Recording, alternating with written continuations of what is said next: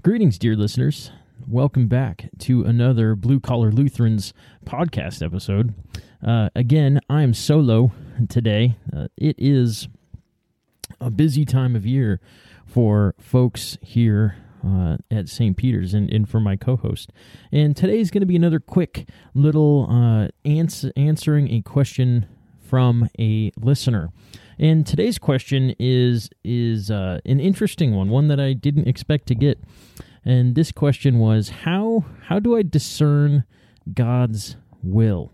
How do I discern God's will? But before we get into that question today, folks, I just want to thank you listeners for tuning in and being a part of this conversation. Thank you for sending in your questions, and know that perhaps your questions will take some time to be answered.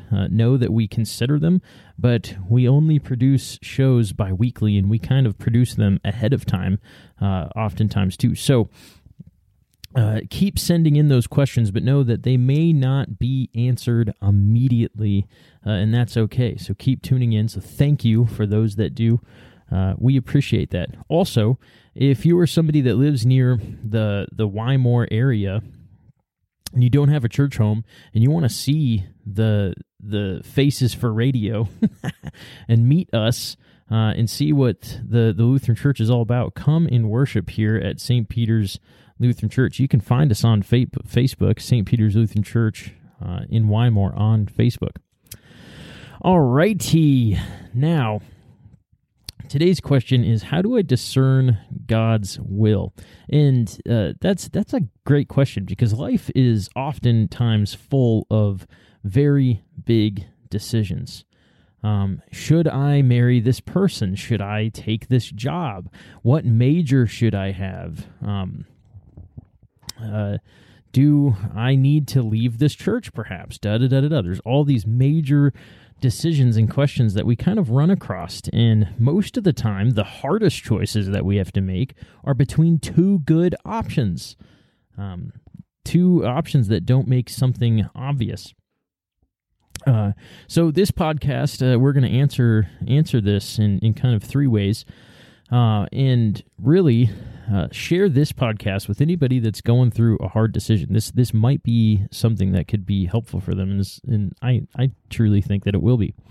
But before we get into this, to discerning God's will for our life, I want to sort of talk about how there's many different philosophies in theologies that people think about how God kind of runs everything. And they differ in perspective, and I'm going to give you the Lutheran perspective. So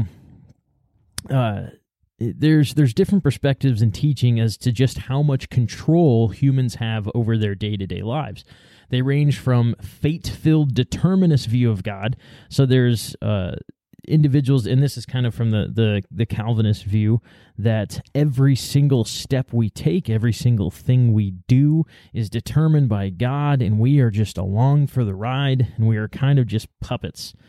And then there is the idea that there is a passive view of God, where God, He made the world, and He sent Jesus and saved the world, and, well, now He's hands off. I'm going to make the suggestion that it is neither of those things, and actually it's in the middle of them.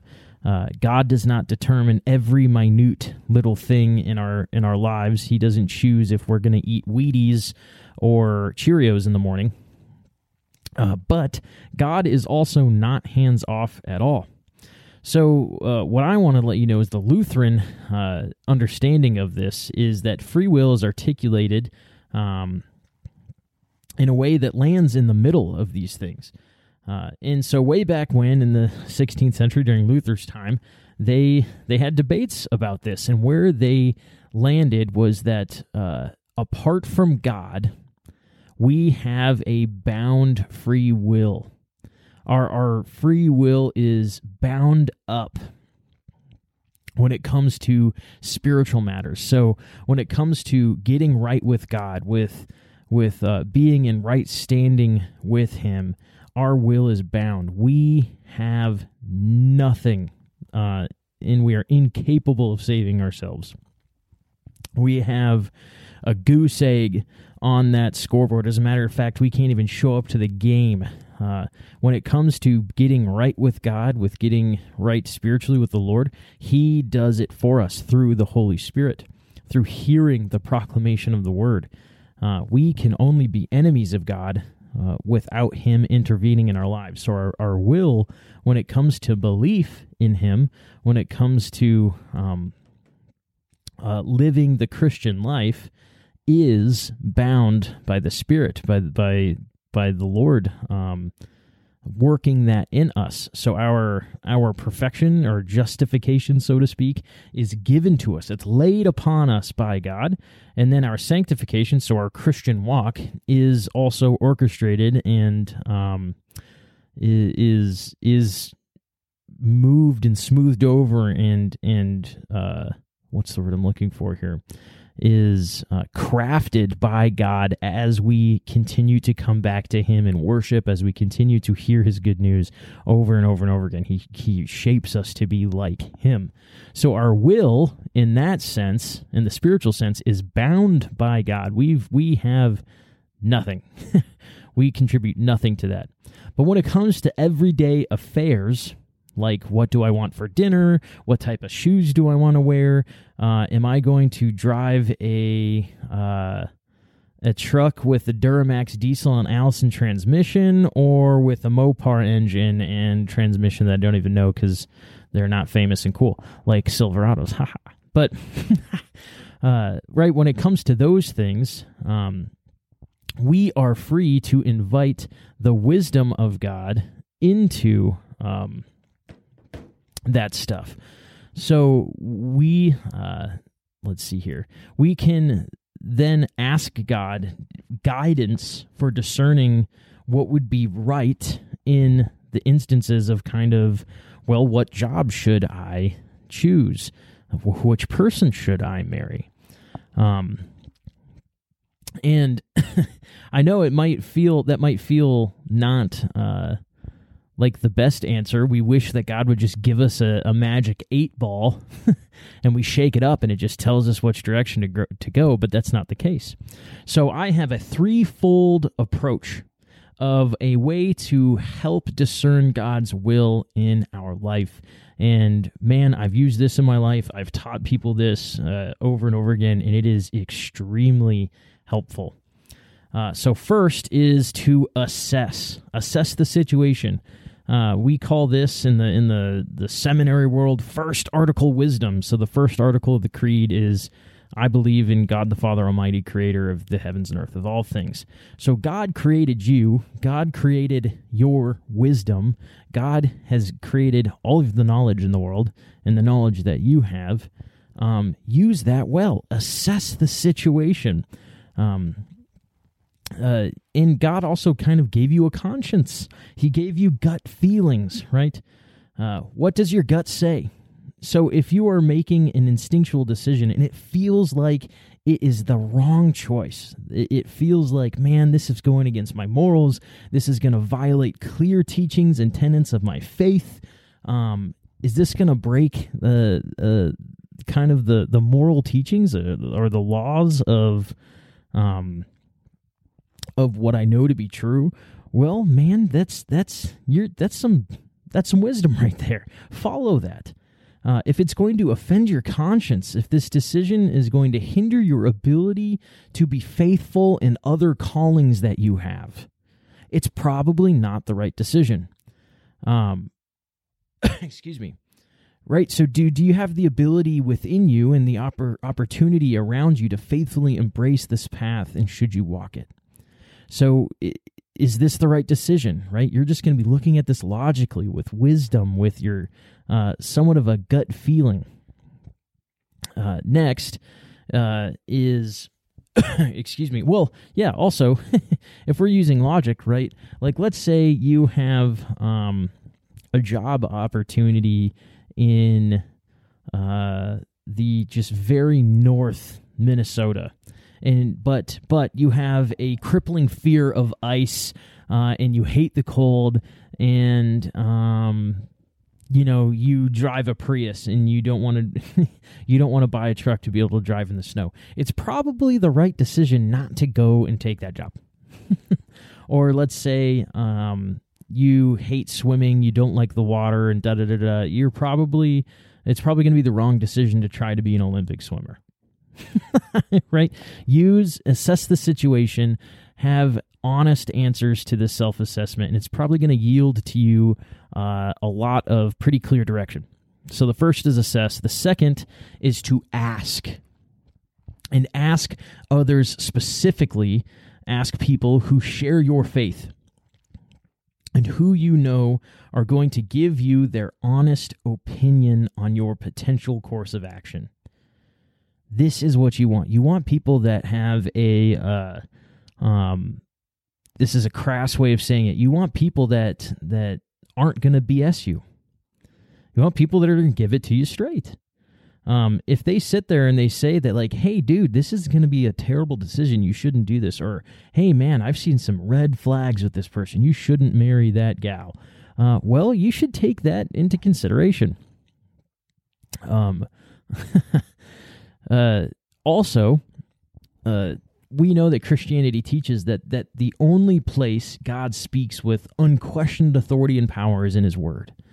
But that God does offer incredible wisdom and guidance through His people. For my path to become a pastor, it was a really long path. And guess what? I had individuals in my life for years pointing me in this direction. And I talked with people, and people who I consider way wiser than me, much smarter than me. And by the way, that's a caveat. Talk to people who are smarter than you are. Always do that. People that are way wiser than me. And it usually came down to, it sounds like you should be a pastor. And the ultimate last straw was my wife. She said, Michael, stop hemming and hawing over this. You're going to be a pastor. And lo and behold, look at this. So God can give us tremendous amount of wisdom through His people. And it's good to invite them into this. So you should ask God also, ask God the Father in the name of Jesus and by the power of the Holy Spirit to give you wisdom and clarity of heart. So ask. So first is assess. Second is to ask, have the conversation with people, process it. And third, finally, act. Do the thing. Make a decision. So if you're after the honest assessment, or if you're after input from others and you're praying for wisdom and the decision you want to make seems like the one that you can and should make, then go for it. If there are multiple paths seem viable, then choose one. People of the faith, people that believe in Christ, often find that God's will is not something that just is a euphoric emergence. There's no aha moment before they depart on the decision they're supposed to make, but it becomes clearer as the journey goes forward. So assess, ask, and then act. Do the thing. And I know perhaps you are hoping for a silver bullet, right? You don't want realism. You don't want logic. You just want God to come and to point you in the direction, right? But that would be too easy. And it would be also incredibly boring and frankly would require very little faith. A strong and good story of guaranteed success is not much of a story. And it wouldn't be worth reading, so why would that story be worth living? Now that probably sounds like a cliche, but it's true. And consider that perhaps God's will for your life isn't a particular outcome in the end, right? So we always think so outcome-oriented. We always think so bottom line. But the particular attitude along the way is the point. What if your task is as a creature, you're a creature created by God, is simply faithfulness in Him? And you leave to Him, the Creator, with the fruitfulness of the thing. In Christian theology, this approach is seen as ideal. right? So every time I go up and preach, I use every possible resource I have. I use my skill. I use I use rhetoric. I study the Scripture deeply. I hone my skill of that craft. But I do not worry too much about whether or not it's going to be efficacious, if it's going to be effective, because I assess, and I do as well as I can, and then I leave the results up to God. And this is seen as ideal, right? Allowing just to be faithful in God's fruitfulness, because it allows God to be God, the all-knowing, all-powerful God, and allows us humans to be human, discerning God's will the best that they can, but knowing that the outcome has been secured by God's own Son. So we know that no matter what decisions we make, even though we try, and no matter how gray of an area those decisions may be, everything's going to be okay. The Lord is going to take over everything, but that does not mean you should not be diligent in assessing.